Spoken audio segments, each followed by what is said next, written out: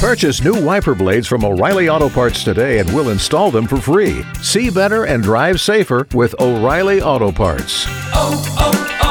O'Reilly Auto Parts. K92.3. Two people, one date, zero texts returned. Obie and Ashley's 8:15 second date update. Sam, out there in the Conway area, good to be talking to you.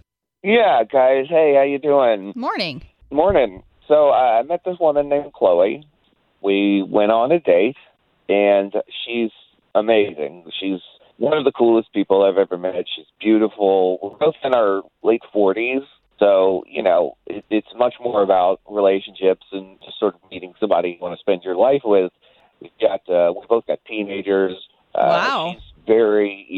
She's very active in her church. She runs a women's group there. Whoa. And, you know, you take things a lot more serious at this point in your life. And I've called and texted her a couple of times, not obsessively, but it's been about a week, and I have not heard anything. So I was wondering if maybe you guys could help me find out what the deal is. Okay, well, listen, we appreciate you being open with us. We're going to use this information that you gave us off the air to reach Chloe and see if we can't get the both of you talking, okay? That'd be great. Thanks, guys. No, thank you.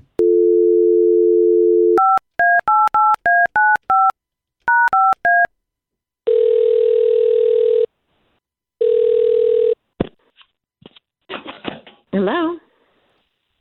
Yes, was hoping to speak to Chloe, please. Yeah, this is she.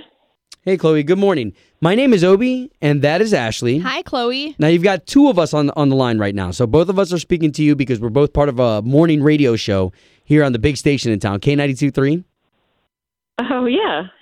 So if you know us, then you know that we do something on the show called the Second Date Update, where it is positive. We're trying to bring two people back together again. Yeah. Good. I don't know if you realize or not right now what's going on, but we're actually calling you on Second Date Update right now on behalf of a gentleman named Sam. I know the show. I guess I'm not really sure why exactly you're calling me about Sam. Well, because he seems to be smitten by you, enjoyed your company, and we're just trying to get you two to go back on another date, if that's cool. So, listen, Sam is really great, but, you know, I think I'm at this crazy crossroads in my life right now. Okay. Yeah, I don't, it's still, it's really hitting home. It just, you know, I lost my husband about a year ago now, just over a year. Oh, wow. Wow. Chloe, our condolences. We don't mean to rehash anything. We didn't know that at all. No, how would you know? But I think it's just, you know, it's just been one of those things. It's been hard to get back on the horse, so to say. But, you know, I mean, everybody's been giving me their blessing. I mean, there's really no reason why I should feel otherwise. I mean, we honestly really had an awesome date.